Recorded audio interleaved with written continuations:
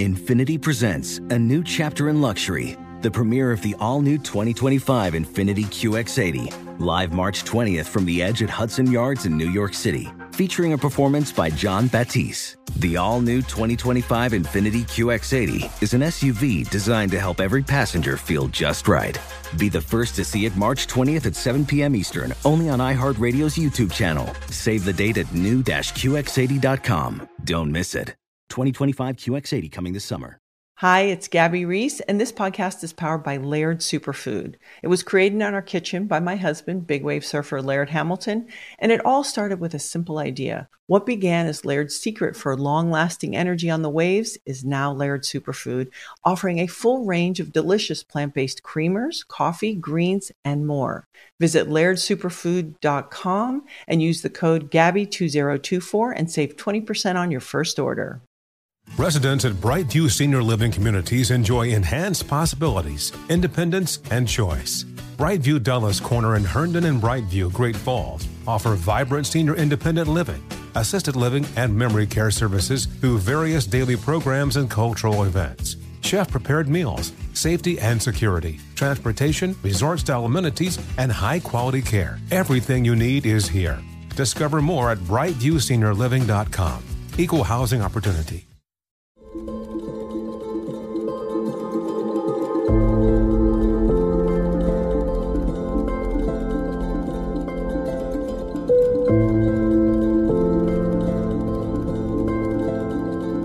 Today, it's great to have Katy Milkman on the podcast. Dr. Milkman is an award-winning behavioral scientist and the James G. Dinan Professor at the Wharton School of the University of Pennsylvania. She hosts Charles Schwab's popular behavioral economics podcast, Choiceology, and is the co-founder and co-director of the Behavior Change for Good initiative. She has worked with or advised dozens of organizations on how to spur positive change, including Google, the U.S. Department of Defense, the American Red Cross, 24 Hour Fitness, Walmart, and Morningstar. Her research is regularly featured in major media outlets such as the New York Times, the Wall Street Journal, and NPR. Dr. Milkman, so great to chat with you today. So great to chat with you. Thank you for having me on the show. It's my pleasure. It's my pleasure. I've been wanting to talk to you for quite some time. So we have a mutual friend, Angela Duckworth, mutual colleague, and she described. We do. Yeah, we do. And she described you as a master of human nature. She says that you figured out how to align your action with your goals and dreams. Do you agree with that? No. We both know that Angela is much too kind, and I think anyway, there's some areas but in this case, she may be right. In this case, I think she may be right. What is that? So what does that mean? I think that's unlikely. Well, let me start off by asking you, what would that even mean to align one's actions with their goals and dreams? What would that look like? And I do think you do it, by the way. That's very kind of you to say. I suspect what Angela was talking about is, I think she and I both share a tenacity. She might even call it grit that drives us. And we, I think, both have defined in the last decade very clearly what it is we hope to achieve with our careers and our lives. And we're both pretty focused on getting there. So I would say, I suspect she wrote that because, we spend a lot of time together working towards those goals. She knows exactly what my purpose is. Yeah. And, when you know someone that well, and when you see the way that they devote themselves to something, I think that can make you excited. And I think she wrote lovely things. So why is change so hard? That's the $1 million question. You have an interesting spin on it, and arguing that you just haven't found the right strategy if you're finding it hard. Can you elaborate on that? Yeah, absolutely. So when I was trying to figure out sort of what is the overarching theme of all of this work that I've been doing over the last 2 decades, roughly, trying to figure out what creates change and what creates durable change. The one thing that really jumped out at me is that there are systematic barriers to change They differ depending on what kind of change you're looking to make. So whether it's that you're struggling to get started, whether it's that, there's just a temptation you can't resist over and over again, maybe not to get off the couch when you want to go to the gym, or to spend on things when you should be saving, to yell at someone when you should be patient. So there's temptations, there's inertia, sort of bad habits, laziness. I'd put all into that bucket, and laziness is too unkind of a term for the efficiency that we all have when we say I'm going to take the path of least resistance, but that's our common term for it. So there are all these different things, and they trip us up in different parts of our lives. And I've seen so many times individuals and organizations that are trying to create change make the mistake of thinking there's sort of a one-size-fits-all solution that they can grab off of a prepackaged, off the shelf, prepackaged, and it's going to work for them, without thinking deeply about what is the barrier to change in this situation. Is this person not taking their medication regularly because they forget? Or is it because, there's a nasty side effect, and even though it's good for them in the long run and that outweighs the discomfort they'll experience, if you are sort of an optimizer, if you give into temptation, you might choose not to take that medication. And depending on which of those is the problem, you need a really different solution. So that's kind of the big takeaway I've had, is too often people neglect to think carefully, what is the obstacle? And instead they reach for the one size fits all. And that's a mistake. We can do much better if we're actually suiting our solutions to the challenge that we're facing. Yeah. And another way you put it is match your approach to your opponent, with the Andre Agassi example that you used. Yes. So who are my opponents? According to you, they're impulsivity, procrastination, forgetfulness, laziness, confidence, and conformity. Now, is that overconfidence? And getting started. Yeah. Also getting started. And getting started. Yes, that's funny that I left that one out. But yeah, by confidence, you mean overconfidence, right? Like, is it okay to have a little bit of confidence? I actually don't mean overconfidence. I know most behavioral scientists get very excited about overconfidence, and I write about that a little bit. And I know you had Danny Kahneman recently on the podcast, who's such a wonderful scientist and guest, and has, I think, on the record proclaimed overconfidence to be the biggest problem with human nature, the one that he would most like to correct. But despite that, which I acknowledge in my book, I actually mean underconfidence as a barrier to change. So overconfidence has all sorts of problems, and it can relate to change issues too, right? If you're overconfident that you'll be able to just sort of push through and you don't develop strategies to overcome some of these challenges, that can be a major barrier. But another barrier is you don't believe you can. So you lack the self-efficacy, and that can be really important as well. So that's what I focus a chapter on in the book. Okay.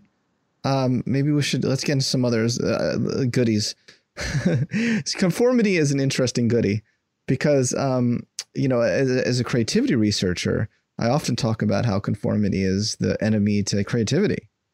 How can Absolutely. It also be an obstacle standing between you and success? I mean, use the word success, by the way, I want to know what you even mean by success.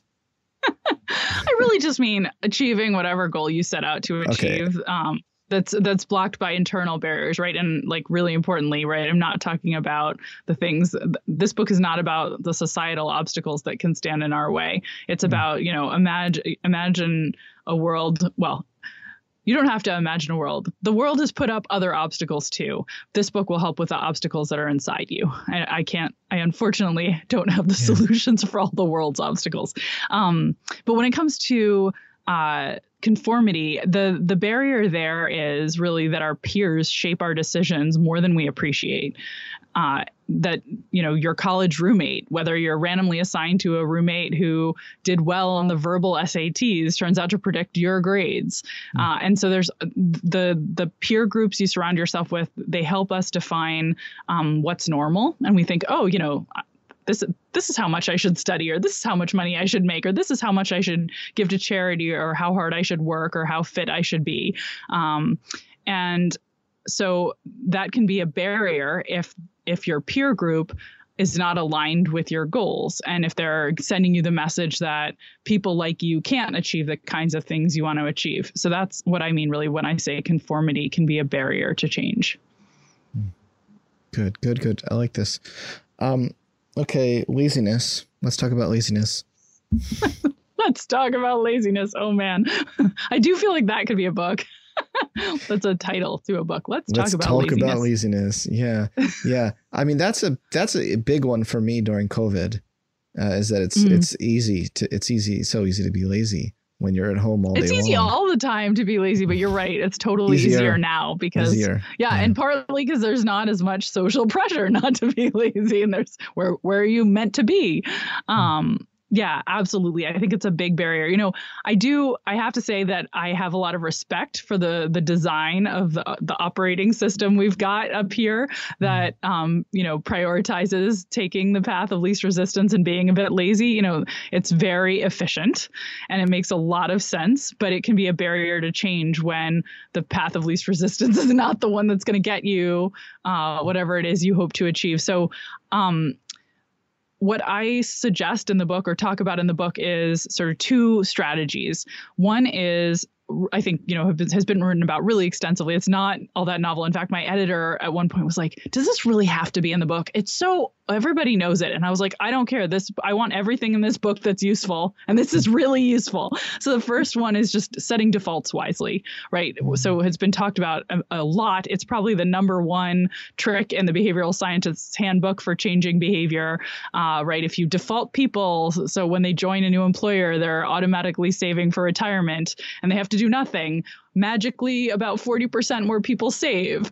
And you can set defaults for yourself or other people that are wise and lead to better choices, including, stocking your fridge with healthy food. So the default snack is something that's good for you. Radical idea. Radical. Right. Yeah. Or, if you spend too much time on social media like me, make sure that your default websites and so on are maybe the New York Times or your work email as opposed to Twitter or Facebook. So there's all different ways we can set defaults that are useful and productive. So that's one way we can harness laziness, because then the path of least resistance, the thing that happens if you don't lift a finger, is the thing that's sort of in your long-term best interest. But then the second answer, which I think is a little bit more useful, and again, a lot has been written on it, but I hopefully have some new things to say, is through habit. So being deliberate about forming habits, because in a sense, those are sort of the default settings for the behaviors that require a little bit of effort and volition, but not a lot, and sort of that are repeated. And so thinking about how can we use what's known from research on animals, from research on people, to build habits that are lasting is a big bonus. I'm happy to get into that, but let me pause and give you a chance to get a word in edgewise. No, I mean, I would like you to elaborate on that a bit, actually. I mean, this is I'm interviewing you here, so Fair enough, go on. But you have all sorts of fascinating ideas, and I want to make sure that I'm giving you space to add them. Well, okay. Who knows? Maybe I can be on Choiceology someday. But I would love that. That would be amazing. But our show is really different. Yeah. Our show is really different. Yeah. But and no pressure, of course. But I'm saying, but for now, you're the star. So, go on. Are you telling me I'm trying to be the host? Okay, fair enough. I'll try. I do that too sometimes. Not to do that. Yeah. Okay. So habits. So the really basic stuff about habits that's been written about extensively in books like, Atomic Habits and The Power of Habit, it's right. And we know, which is what's the cue that triggers the behavior that then creates a reward and then repeat. And if you can build that cycle and do it enough times, and nobody knows the magic number of times, by the way, that's like a hot debate. I'm working on a paper about that right now, but it's a lot of times. Then you can start to put something basically on autopilot so that it becomes like second nature. You're not really deliberating. You're just acting. Oh, like I make the coffee in the morning without even thinking about I shampoo my hair without thinking that I can't remember, did I shampoo my hair or not? Because I wasn't even paying attention. Right. So that's sort of the basic process for forming habits. What I think is a bit more interesting is something I read about called The Power of Elastic Habits. And this is based on some research I did at Google with a couple thousand of their employees who wanted to form exercise habits. And we teamed up to try to figure out if we could develop a better methodology for habit formation. Like what technique could we use to get people to form stickier habits? And we ran a test and we had two different ideas. And I'm actually going to ask you your intuition on this because I'm really curious. So we had two strategies that we were going to use. Strategy one was we just sort of used the old-fashioned like reward people for repeating the behavior. So people make a plan. They tell us the ideal time for them to work out each day at the Google campus gym. And we tell them we're going to send you a reminder at that time. And then we tell them if you work out any time that day, you're going to get paid a few dollars. Okay, so that's group one. Group two, same startup. So you tell us the time you prefer to work out. We're going to send you a reminder right before that time, encourage you to do it. And you'll also get paid, but you'll only get paid if you start your workout within the 2-hour window you define as best for you. And both of these programs last for a month. And at the end of the month, they're over. And what we really care about is what happens next. And we actually did it. We randomized the amount of money in both groups that we were rewarding people with so that we wanted to isolate basically two types of people who had gone to the gym at the same frequency, but in different ways. One group had gone basically fairly consistently, really at the same time of day, almost always. And the other group who had more variability in when they went. And the question was, which group would then have the more durable habit? The variable visitors or not? Yeah. I think that probably the first one showed the better effect, even though the intuition from people might be that the second one would be correct. Am I correct? Tell me why you think that is. Or is it the complete opposite? Well, I don't even remember which one I said first. The same time. The consistent one was the first one. You think that did better? I think you probably got a better effect there. So that's what we thought. That's what 77% of psychologists we surveyed predicted. So at least I'm in the 77. You're normal. You're totally normal. And like me, I was like, let's show that this sort of really consistency, this routinization is the key to habit. And it, there's theories of that, but it hadn't been tested. And we said, like, let's turn it into an intervention because we knew it correlates. Right. People who have really consistent, like pill taking routines they do at the same time of day or exercise tend to exercise more, take their medicines more. So we thought, like, can we convert it into so we were wrong. Both of us were wrong. But here's why I think it's really interesting. We weren't totally wrong. So the people who were rewarded and built this habit around going at exactly the same time, once the reward period ends, they do actually go a bit more at that time. So they've formed something of a habit around that sort of sticky, magical time that they'd told us was best for them. But the thing is, if they don't go at that time, they don't go at all. So whereas the other group, they go a little bit less consistently at that sort of magic time. But if they miss that time, they still get to the gym and a higher rate. And net, they go more often, right? So one group, I call them sort of like rigid instead of routine, right? It's 8 a.m. or bust. And the other group has figured out, like, 8 a.m. is my best time. I'll mostly go then. But if I miss 8 a.m., I'll go at 5 p.m. And so that ends up being a more stable and consistent. It may not be sort of like the automaticity of habit that actually we typically think of that we've built, rather than more of a sort of like no matter what routine that I make a priority to figure out a way to fit this into my day, and I've learned different ways to do it. But that turns out to be what's more robust. So anyway, that was kind of one of my favorite projects I worked on because it was such a surprising result. And I think it's really an important insight in general about change, because I think we tend to underappreciate how hard it will be to sort of stay on that perfect path. And we don't build in enough flexibility for the obstacles that will get thrown at us. And when we do build flexibility in various ways, and there's other ways I talk about flexibility and how important that can be in the book, but this is one way, that kind of flexibility actually turns out to make us stronger and have more robust habits. Nice. I should have gone with my gut, because my gut did say number 2. I was sometimes when you have these illusionists, like these magicians, you overthink it. You're like, oh, is it this hand or this hand? And you're like, That's well, true. Well, I didn't even remember what 1 and 2 were. I was like, wait, did I give the numbers? That's true. Which was which? I was so into the example. But that's super interesting. So how does this relate to, as you talk about in your book, overcoming flaking out? You know, because it's so easy to flake out, right? I mean, it's just a matter of like squirrel, yeah, and then you forget that you had a whole thing lined up to go to the gym. I didn't know you knew me so well. We've only talked a couple of times. How do you know so much about me? Myself? But that means we must have things in common. But yeah, it's so easy. So this is. Yeah. So the flake out is this really different challenge, but really, this is another thing that I think we tend to underestimate. People tend to think they won't need reminders, for instance, and undervalue them. And one study that I ran with Todd Rogers, we offered people the opportunity to pay for reminders for something that would be lucrative. And then they were like, oh, I got it. I'll remember it. And then if they had just paid for the small fee for the reminder, they would have made more money because they would have remembered to do the lucrative thing.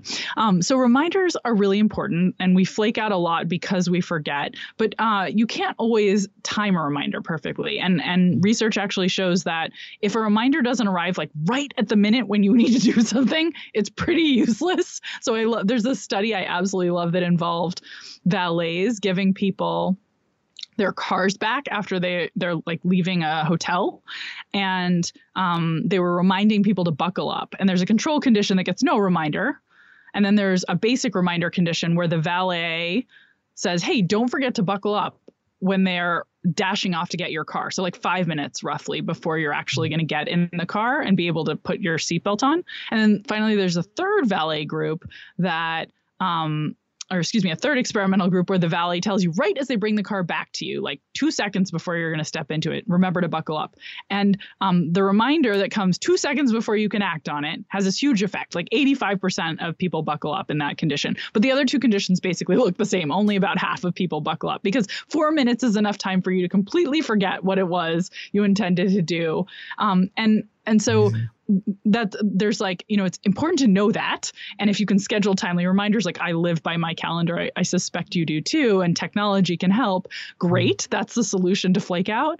But often we can't, because not everything in life is a time. Sometimes it's when I'm next at this place, I need to remember to do this thing. Or when I next talk to this person, I need to remember to say this thing. And I don't know when that will happen. And for those things, or when I'm at the doctor's office, there are all sorts of things where if we could figure out how to embed our plans more firmly in memory, we could make more progress. And so I wrote about work by folks we both know, Peter Gollwitzer being sort of the lead on it at NYU, who's done all this research on the power of, I call them planning prompts. He calls them implementation intentions, but he's brilliant.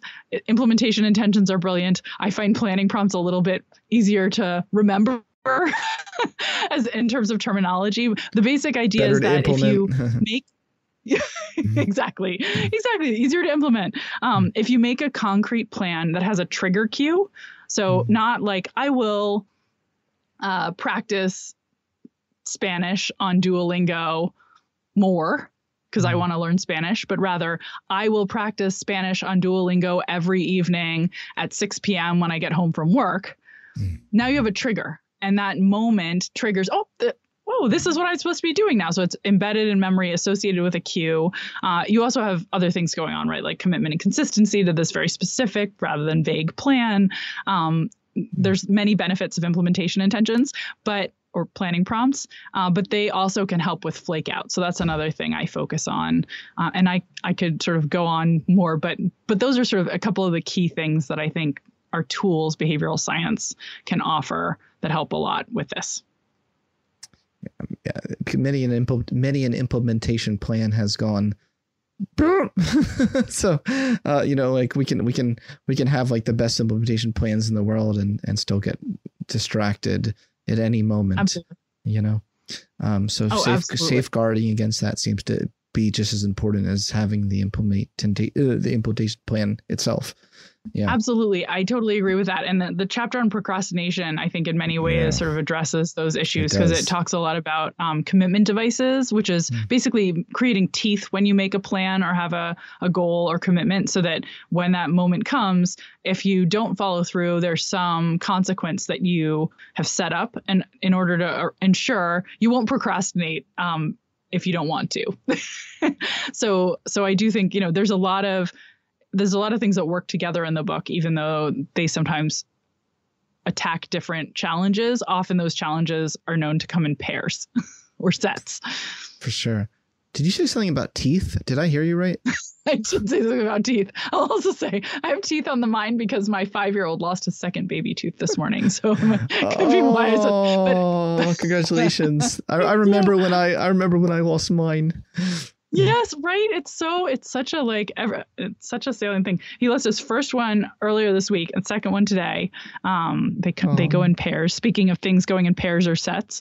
Anyway, yes, I did say teeth, probably because I was primed to be thinking about teeth. But by teeth, I mean some consequence, right? So if you say like, oh, I'm going to try to achieve this goal or I'm going to try to follow through on this plan and you wanted and that's all, there are no teeth because if you fail to follow through, when the moment comes, you let it pass. You're like, well, I said I'd practice on Duolingo tonight at 6 p.m., but really I feel like putting on Bridgerton. So if that happens, right, there's no consequence except maybe you feel a little guilty, but commitment devices are a tool you can use to create consequences or teeth so that if you want to make sure you won't watch Bridgerton at 6 p.m., you can set up some sort of constraints that prevent your future self from slipping and making a bad decision. So you could do something like make a cash commitment. Like you could literally put money on the line that will be sent to a charity you hate and define a referee who will tell your commitment device organization. There's a number of different companies that offer these sorts of devices online. You can have a referee then report back and say, Scott watched Bridgerton. He didn't, and you're gonna be called out, and so you're gonna lose $100. And so that can make it so that the plan has teeth, and you're gonna feel like, okay, I really need to sit down and do my Duolingo practice, or else I'm gonna spend $100 on supporting a cause that I hate. I never heard that expression before, so I'm glad I double clicked on it. As Angela Duckworth uses, she's can we double click on that? She always says that. Yeah. So I'm stealing an Angela quote right now, but or phrase. There are a lot of good ones. Yeah, there are. So not having teeth is like not dealing with the consequences. Is that right? That's right. Okay. That's exactly right. I'm going to use that. I'm going to use that consequences. Now. Yeah. Teeth are consequences. They bite. I get it.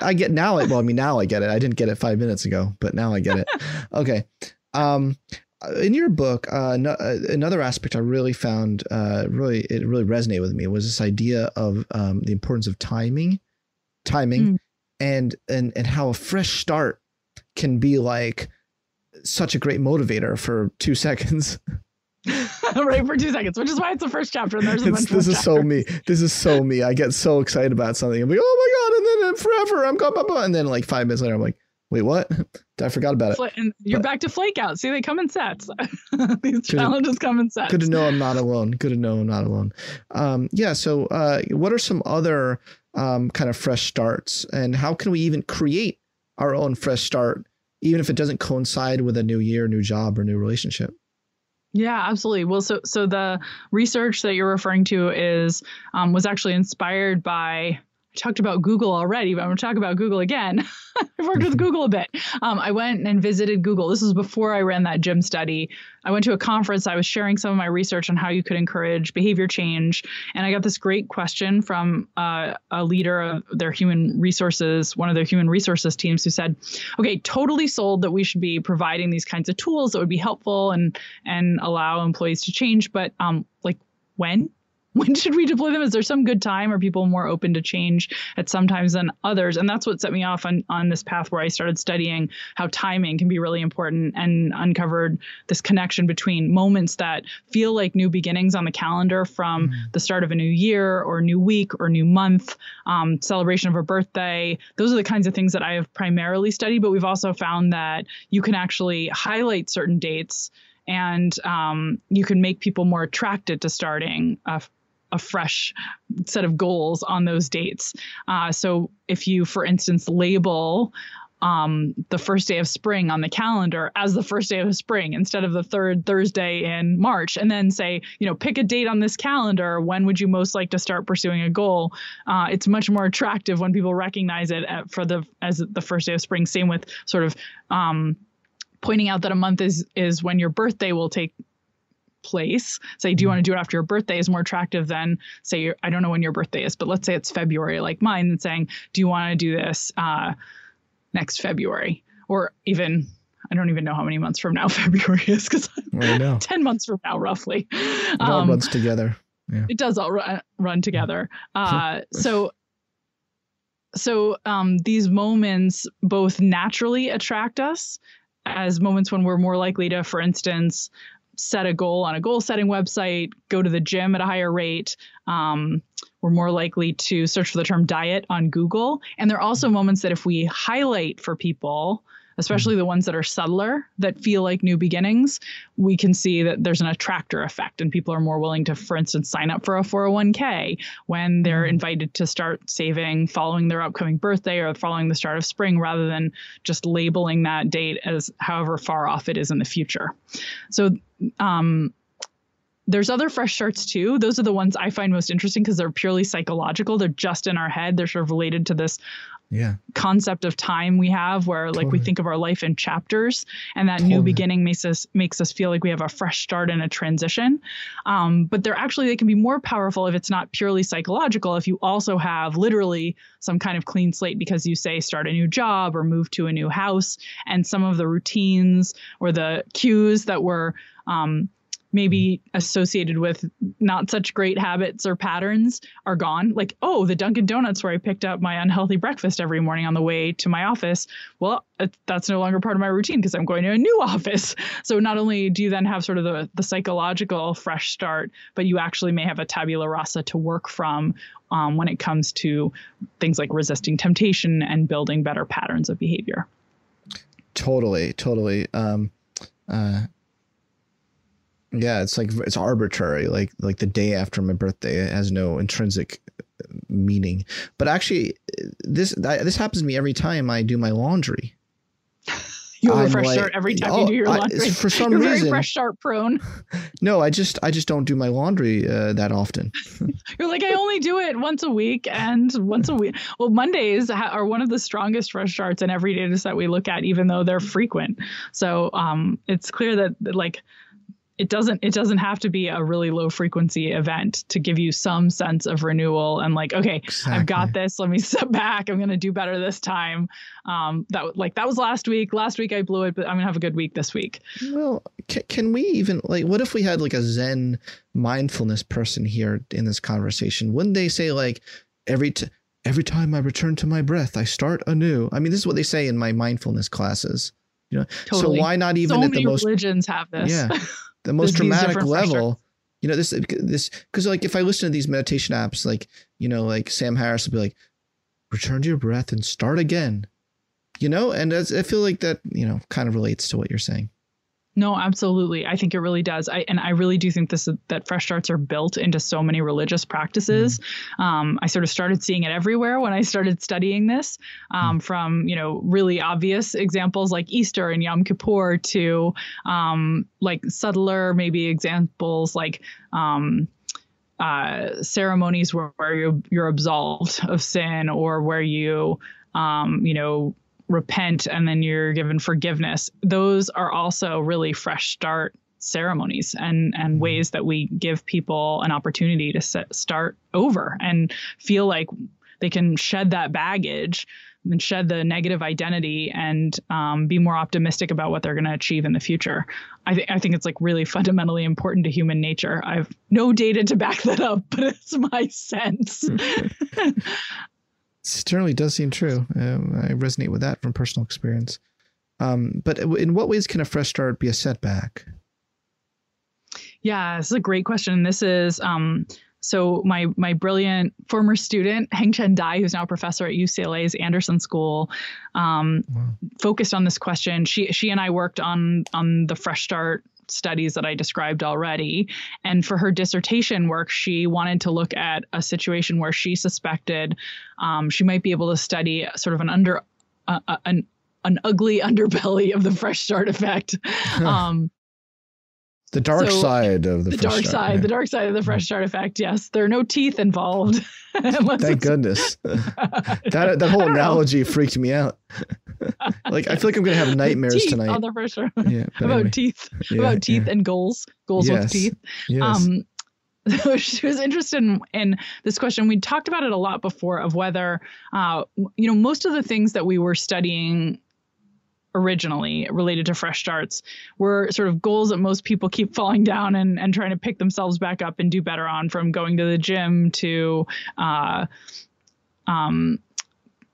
starting a diet and so on. But we were thinking, like, what if we could look at a population that was actually really excelling and see if fresh starts are still good? Do you still want a clean slate when you're sort of really doing well?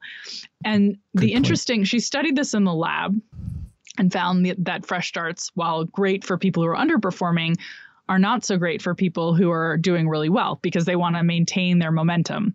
And my favorite study she did is actually a study in the field of professional baseball players. And what she found this really cool natural experiment where she looked at players who get traded to a new team in the middle of a league. She looked at players who got traded to a new team in the middle of the season, and she compared two types of trades to have a really beautiful experiment. One was across leagues. So if you get traded across baseball leagues, all of your season to date statistics get wiped clean. You don't get to hold on to any of them, and you have to start again. And she compared that to players who are traded within league, who are, again, like moving to a new community. They sort of probably have a sense of a fresh start. So they both are really similar, but they get to hold on to their season to date statistics. So they're not having sort of a reset of their performance. And this was a really nice test because it deals with a lot of issues you'd have if you just looked at people getting traded, like, why were they traded? Were they on a funny trajectory? Will there be regression to the mean? But these are two people, basically otherwise identical records, and they just have different types of trades that they experience, and one gives more of a fresh start than the other. And what she found is consistent with what I just described, that people who were top performers going into this trade and they get traded across leagues versus within leagues see a bigger slip in their performance than the people who get traded within leagues and don't have that performance reset. They don't have their record wiped clean. So that sort of wipe clean slate coming with a trade was harmful to people who were doing well. But on the flip side, people who were underperforming, they were having a rough season. They needed a rough start. I mean, they needed a new start. Exactly. And so I think most of our studies had been to date about people who needed a fresh start. And I think most of us do. We were like, most of us are kind of looking for that in some part of our lives. And so I do think they're probably mostly useful, but that they are something you want to at least approach with care and caution when it's potentially disruptive, right? Like if you're on a roll, I don't think you have to worry about every Monday, because really the benefit of Monday is psychological. It's like that opportunity that you feel to begin again. So I think those kinds of fresh starts are probably not so dangerous.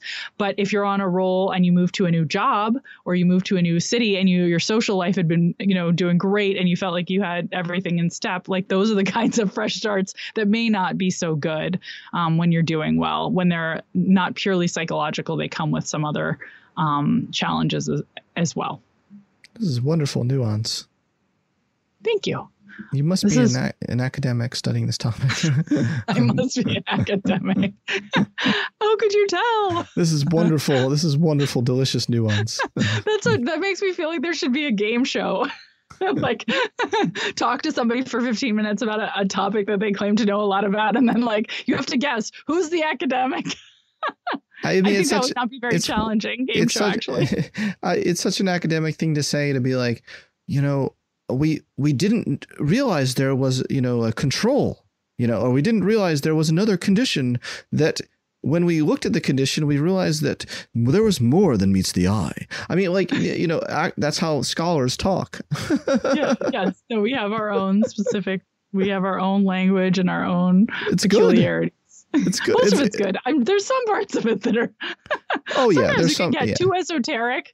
But I mean, in this context, I mean as a compliment, because it's really important with this topic in particular to not prescribe, like you said, one size fits all. I mean, this is the point. I think you're bringing such important nuance and a fresh start to the whole habit literature. Well, thank you. That's such a nice way of putting it. I appreciate that. Yeah, well, that's true. What is temptation bundling? Oh, yay. I'm glad we're going to my favorite topic. Temptation bundling is a solution to the worst problem I faced in graduate school, which means actually my graduate school days were not so bad. But my problem in graduate school was that at the end of a long day of classes, I was an engineering student and I would be like just beat from sitting there in computer science classes trying to follow what the heck was going on. And then I had to, turn to my problem sets, and I'd get back to my apartment and all I wanted to do was like, binge watch TV or curl up with a novel and just like totally indulge in, I love fictional content of all kinds. So I wanted to like immerse myself in some other world and have nothing to do with my problem sets. On the other hand, I also knew that to stay motivated and keep my stress under control, I needed to exercise regularly, and I could not drag myself to the gym. So I had these two problems. I was wasting time at home on all this entertainment, and I wasn't getting the exercises I needed in to stay sane. So I actually came up with a solution for myself that I then ended up studying and other people too, because it worked so well for me. So it was me search. My solution was I only let myself, and I got really into audio novels. I only let myself listen to audio novels while I was exercising. And I like listened to all the Harry Potter novels and all the Alex Cross series and all the Twilight books and all the Hunger Games, all of it, only at the gym. And I love this stuff. So I would find myself suddenly coming home at the end of a long day, and all I wanted to do was get to the gym to hear what happened next in my latest thriller. And time would fly at the gym because, I was enjoying what I was listening to. I didn't even notice that I was exercising. I'd come back energized and ready to do my work, and I wasn't going to waste any time at home because I'd gotten my fix of fiction. And it was this sort of marvelous cure for this temptation challenge I'd had before. There were two self-control problems I wasn't winning. And then I came up with this hack that helped me solve them both. So I've since studied this. I've run a couple of experiments showing that this kind of technique, teaching people about it or giving people temptation bundles with exercise, substantially increases their likelihood of going to the gym. Ayelet Fishbach, who's a brilliant professor at the University of Chicago, along with her former student, Caitlin Woolley, who's at Cornell, have done some neat work suggesting it can also help kids be more effective when they're doing math problems if they're able to temptation bundle things that they enjoy, like listening to fun music and working with markers and enjoying snacks they like while they're doing their problem sets. Even though their teachers were very worried that this would be distracting, it actually leads them to persist longer because they're enjoying it. So I think this technique can be used in all sorts of different ways. I tell my students about, consider only letting yourself pick up your favorite coffee drink that's maybe not super good for you when heading to the library to hit the books, or listening to your favorite podcast while doing household chores. Some people only let themselves drink their favorite red wine while cooking a homemade meal for a family. So there's all different ways that we can temptation bundle. But it all began for me as a graduate student trying to solve these two willpower problems. I love that. I love that whole concept. That's really going to be helpful for me. So thank you. It's been really helpful for me. You really have changed my mind about a lot of things when I was reading your book. And, one topic that is definitely a topic of mutual interest for both of us is this question: are some people, are they just kind of born with this supernatural self-control capacity? And are some of us not born with that? There's some days I'm wondering, what I was born with, whatever is going on here, I'm wondering what that is all about. But what you kind of dispel that notion a little bit, that's the right way to think about it. Yeah, well, first of all, I should say that everything I know about individual differences I learned from Angela Duckworth, because it's not my area of expertise really at all. I was trained as an engineer, but what Angela tells me, and I'm sure you know this better than I do, is that, yeah, of course, there's some. It seems like there's sort of a genetic component to just about everything, and probably self-control is in that category. But a lot of it is learned, and a huge part of it is strategic. That if we build good habits, if we use creative hacks like temptation bundling, basically to just take self-control out of the picture, those are the people who looked most self-controlled to us, because they're actually not having to exert self-control at all. Another interesting thing Angela told me that has stuck with me is that even if you're self-controlled in one domain of life, it tends not to be highly correlated with self-control in another area, which also resonates with me. Like, I'm really quite self-controlled when it comes to my work, which is probably why Angela seems to think I'm a superhuman. That's much too kind. But she hasn't seen necessarily how poorly I can keep my temper with my 5-year-old when he's driving me nuts, right? And so there's other walks, or how much trouble I have resisting like a really delicious chocolate dessert. So there's a lot of there's a lot of variation in where is it, what part of your life. But in general, the point of my book is sort of down with exerting self-control and other sort of forms of superpowers. Let's not just say I'm never going to forget. I'm always going to exert self-control. I'm always going to have the confidence I need. Let's dispel the notion that that's even possible or a good ambition, and instead recognize, okay, these are some things that are hard and that they make change hard. And then let's figure out what are the strategies that science says can actually help us not have to face these demons and be able to overcome them without so much effort. Yeah, you talk in the book about how you can channel the power of social forces to boost self-control capacity and even self-confidence, dare I say. Maybe it's not such a bad thing to boost self-confidence a little bit. What are these social forces that you speak of? Well, we touched on this a little bit earlier because we were talking about conformity. Oh, yeah. Related to conformity and the power of the roommate you get assigned and how much that matters. So there's those kinds of social forces, like who you surround yourself with and whether or not they're role models and supporters who make you believe in yourself and show you ways to be sort of a better version of who you want to be. And I will say that, one of the best things in my life actually has been getting to hang around with Angela, because she's a great example of the kind of person. Yeah, exactly. We have that shared good luck, right? When you have someone who you spend a lot of time with, who lifts you up because they believe in you and because they're a good role model and they're achieving the kinds of things you want to figure, and you can learn from them and say how did you do that? That was really great. And that is really powerful. And that's what I primarily mean by social forces. And then we can be thoughtful about who our peers are, especially when we're trying to achieve a goal, and in particular, try to surround ourselves with other people who have a similar ambition and are maybe a little ahead of us, not so far ahead of us that it's demotivating, which is also important, right? If you have an outrageously, far ahead of you type, around, that can be really demotivating, right? If you're an entrepreneur and you hang out with Jeff Bezos all the time, it might not go that well. But someone who's maybe a little bit ahead of you, or a group of people that includes some people who are a little bit ahead of you, that can be really motivating. And you can pick up a lot of insights from being in that company. So that's one thing I mean by social forces. So what you're saying is choose people and friends who have teeth. Don't hang around British people. If you want good dental hygiene, hang around other people who have nice teeth. Yes. That's basically what you're saying. That's in a nutshell. Yes. Yeah, and then and they'll be a good model for you. You got it. Can we, for 10 minutes, do some Twitter Q&A? We got a lot of questions on Twitter, but we did. Some of them were like, oh my gosh, I don't know the answer at all. Yeah. big meaning of life type questions. Totally.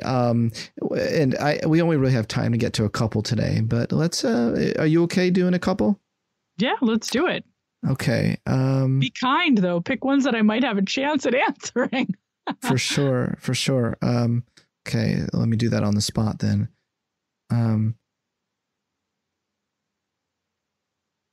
Like Ms. Mo says, can positive behavioral interventions and support help create conditions for meaningful change, or does it make meaningful change more difficult? That's an interesting question because I wonder like how it could make it more difficult. Sorry, I gave you a difficult question. You did give me a difficult question. I mean, there's this large, I think, like belief out there because of a couple of studies that got a lot of attention that intrinsic motivation crowd out is this like really awful monster lurking in the closet behind every intervention that you'd ever try to help people. That, you know, that somehow if you've offered a tool or a crutch, people will no longer be motivated once that tool or crutch is removed. In fact, they'll like their motivation will crumple and they'll be worse off than they were before.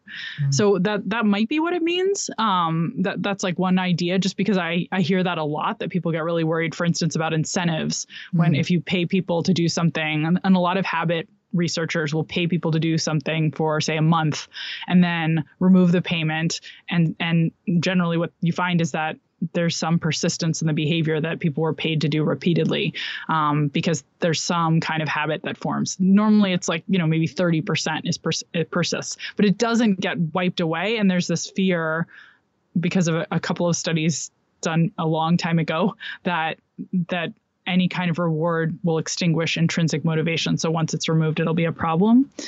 Anyway, so I don't agree with that. And it's generally not what my read of the literature suggests happens. Mm. And so I think these kinds of interventions add value rather than having a big downside. Cool. I hope so. I hope so too. Otherwise I've been spending my career hurting people, but I don't think. Yeah. What are we doing? What else are we doing here? Jim McGee, I thought this was an interesting question. Any findings on willingness or ability to change versus age stage of life? Conventional wisdom is it's harder to change in middle old age, yet we sometimes make major life changes in midlife crises. Yeah, it's really an interesting question. I don't know a lot about how age relates to ability to change. My funniest age comment on change, which is not an answer to this question, but will make you smile, is that we did find birthdays are a big moment when people are motivated to change. We've seen in multiple data sets that people are more likely to create goals around birthdays. They're also more likely to go to the gym at birthdays. But we had one birthday that was a notable exception, actually depressed gym attendance. Every other birthday showed, you know, a positive association. Like after the birthday, the same person goes more. 21st birthdays, however, for reasons that listeners will surely appreciate immediately, they're not associated with fresh starts. They're associated with drinking. And so we see gym attendance goes down. It's not an aging question. It's just the only data I have on age that's a little bit amusing. It's a really good question. I don't know if it's true that you can't teach an old dog new tricks. But I'll certainly say that in research studies I have done around habit formation, for instance, when we look at age and see, is it a moderator, meaning like, does the effectiveness vary if we just put in age and look at it? We don't tend to see anything, but we don't have 80-year-olds in most of our samples, but in the range of ages that I've often studied, so say 18 to maybe 50.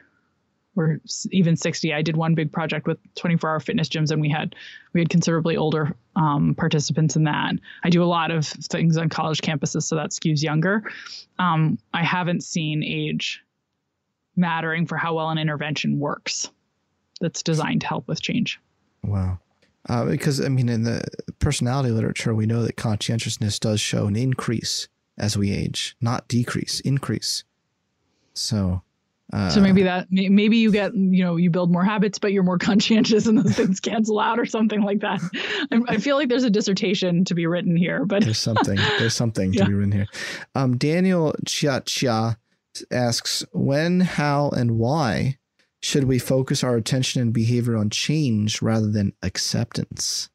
Now that's a good one. That's a good question. That is a good one.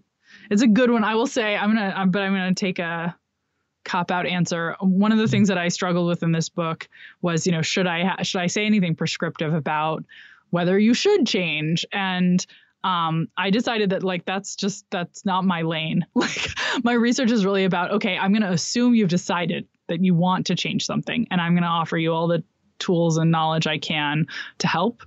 But I don't take a stance on whether you need to change.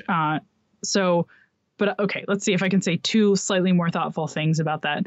I do say at the end of the book, and I very strongly believe this, if something is really not working, right? You're like, you really want to become, you really tried to build I keep going to the gym routine. So I'm going to, you stick with the gym example. You really wanted to build a gym routine and it's just like not happening for you, that, and you've tried all of the tricks, like literally in my book, and it's not working. Like you can't, you've thought you diagnosed the obstacle. It's just, you're not getting there.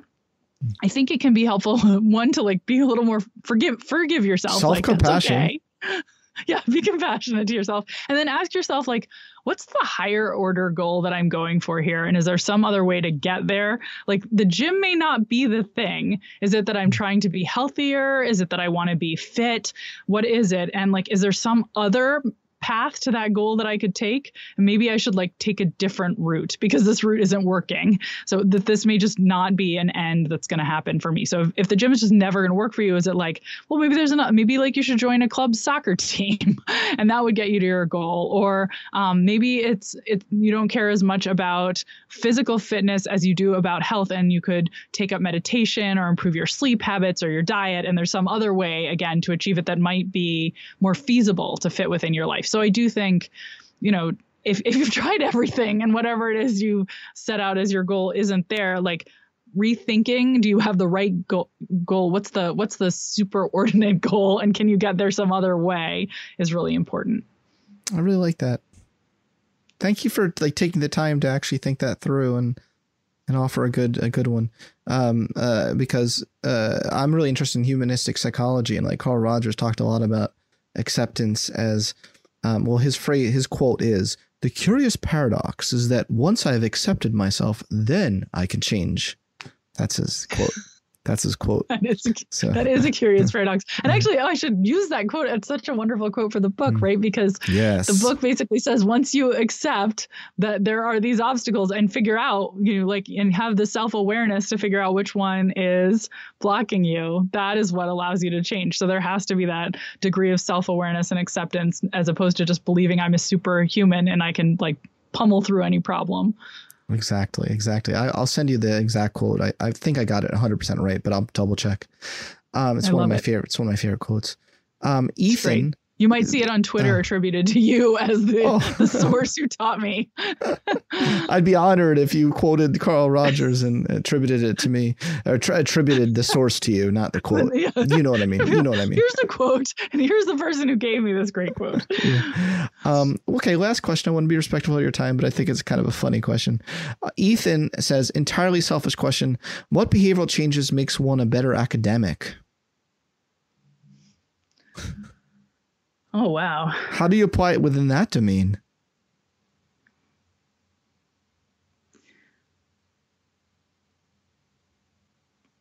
Well, okay, actually, I'm like, oh, this one's easy. I thought it was hard, and now I'm like, oh, no, it's not. It's not hard. Okay, and we haven't talked about this, so it's one of my favorite topics in the book, and it's so well suited to academia. So, Lauren Estrus Winkler, who is one of Angela Duckworth's doctoral students. Another mutual friend, had this brilliant insight, and I got to work with her a little bit on research on this topic, that we so often when someone is struggling to achieve a goal, we sort of put our arm around them and give them some advice. And that can be really demotivating and demoralizing. And that a better way to help people might actually be to ask them for advice. Because people generally are actually, she discovered in conducting many interviews, even if they're struggling to achieve a goal, they're often quite sophisticated about some things that might help. And it's a matter of having the self-confidence and the motivation to actually take action on those insights or even dredge them up. So if you're asked to help someone else, you're going to feel more confident. Okay, like someone believes in me, I must be able to do this. You're going to come up with insights that maybe you wouldn't have been motivated to dredge up if you'd just been thinking about yourself. And once you sort of say them to someone else and you're in this position of a role model, you're going to feel like a hypocrite if you don't actually take action on them yourself. So I think this is a really powerful insight. And I actually think it can help academics tremendously. We're already in the business of teaching, but I actually think the thing that has improved me the most and made my career both most fulfilling and frankly advanced it in terms of the sort of objective stuff like publications and accomplishment has been mentoring great students. When you mentor other people and you teach them the tools of the trade, you actually learn yourself more than you appreciate, and it builds up your confidence. It helps you recognize some of the consistent and most important sort of rules and patterns in achieving and doing good science. And so I think mentoring is probably like the best thing, and mentoring, with your whole heart in it is probably the best thing that you can do as an academic if you want to make more of yourself in that domain. Yeah, with genuine intentions. Yeah. Yes. Wow. That's great. Great advice. Great advice. Thank you for being a good sport and answering the Twitter questions. You never know what you're going to get with the Twitter questions. There were a lot that I saved you from. Okay, thanks for that. But Katy, thank you so much for being on the podcast today and for being such a bright light in our entire field. So thank you so much. Thank you so much. And likewise to you. Thank you for making this amazing podcast, and thank you for having me on it. Thank you. Thanks for listening to this episode of the Psychology Podcast. If you'd like to react in some way to something you heard, I encourage you to join in the discussion at thepsychologypodcast.com. That's thepsychologypodcast.com. Also, if you'd prefer a completely ad-free experience and would like early access to new episodes, you can join us at patreon.com/psychpodcast. Thanks for being such a great supporter of the show, and tune in next time for more on the mind, brain, behavior, and creativity. Infinity presents a new chapter in luxury, the premiere of the all-new 2025 Infinity QX80, live March 20th from the Edge at Hudson Yards in New York City, featuring a performance by John Batiste. The all-new 2025 Infinity QX80 is an SUV designed to help every passenger feel just right. Be the first to see it March 20th at 7 p.m. Eastern, only on iHeartRadio's YouTube channel. Save the date at new-QX80.com. Don't miss it. 2025 QX80 coming this summer.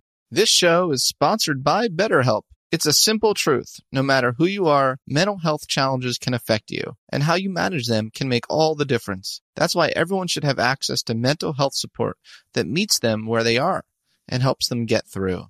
BetterHelp provides online therapy on your schedule. It's flexible, simple to use, and more affordable than in-person therapy. Connect with a licensed therapist selected just for you. Learn more at BetterHelp.com. That's BetterHelp.com. This is Amy Brown from 4 Things with Amy Brown. Today, healthier is happening at CVS Health in more ways than you've ever seen. It's wellness destinations for seniors, including select locations with Oak Street Health and CVS Pharmacy. It's doctors, nurses, pharmacists, and everyone in between offering quality care and support virtually, in person, and on the phone. It's in-home evaluations through Signify Health and meeting mental health needs through Aetna. And those are just a few of the ways that healthier is happening. To see more, visit cvshealth.com/healthier happens together. CVS Pharmacy, Oak Street Health, CVS Specialty, Signify Health, and Aetna are part of CVS Health. Eligibility and services vary by location and individual.